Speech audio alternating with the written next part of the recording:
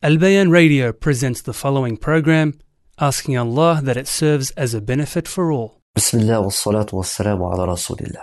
Also from the virtues of fasting, min fada'il as-sawm, is that the Prophet ﷺ had defined and remembered this action of sawm to be so great with Allah subhanahu wa ta'ala, that he even defined it to be greater than some of the greatest actions that you and I know of this religion. And one of the companions, Abu Umama, he once asked the Prophet ﷺ to make dua for him.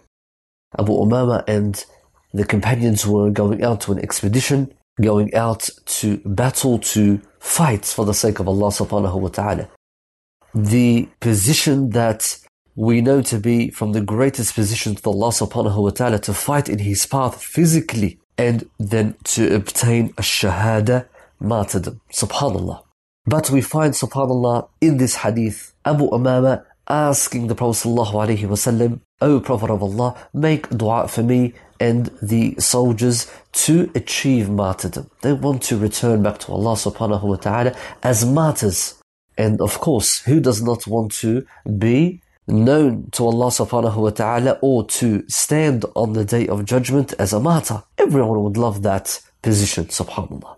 And the virtues of a martyr are great and many. So Allah subhanahu wa ta'ala gave the Prophet sallallahu alaihi wasallam the ability to make this dua. And he said in return to Abu Umama, he said, Allahumma sallimhum wa ghannimhum. O Allah, return them in a safe manner, return them in a peaceful manner, and let them take their portion of the booty. Okay? Let them take their portion of the booty, subhanallah. And he repeated this dua 3 times. He repeated this dua 3 times, subhanallah. And Abu Umama, subhanallah, he was surprised. He wanted to die for the sake of Allah subhanahu wa ta'ala. He wanted to pass away in this blessed way. But subhanallah, the Prophet ﷺ had made the dua for them to return safely and peacefully, and not, subhanallah, for that, subhanallah. Now when Abu Umama returned, he came to the Prophet ﷺ and he told the Prophet ﷺ, O Prophet of Allah, then give me an action, give me something that is very great with Allah subhanahu wa ta'ala. فَمُرْنِي بِعَمَلٍ أَدْخُلْ بِهِ الْجَنَّةِ. Tell me of something, an action that I can do, that I can enter paradise through that action. If I didn't die for the sake of Allah, I didn't achieve martyrdom, what can I do? Subhanallah. What can be better than martyrdom? What would the Prophet ﷺ say? What action would the Prophet ﷺ remember? What did he say? He said to Abu Umama, he said, عَلَيْكَ بِالصَّوْمِ فَإِنَّهُ لَا مِثْلَ لَهُ. What did he say, oh brothers and sisters? He said, it is upon you, or you should take it upon you to fast. Why? Because there is nothing like it. Allahu Akbar.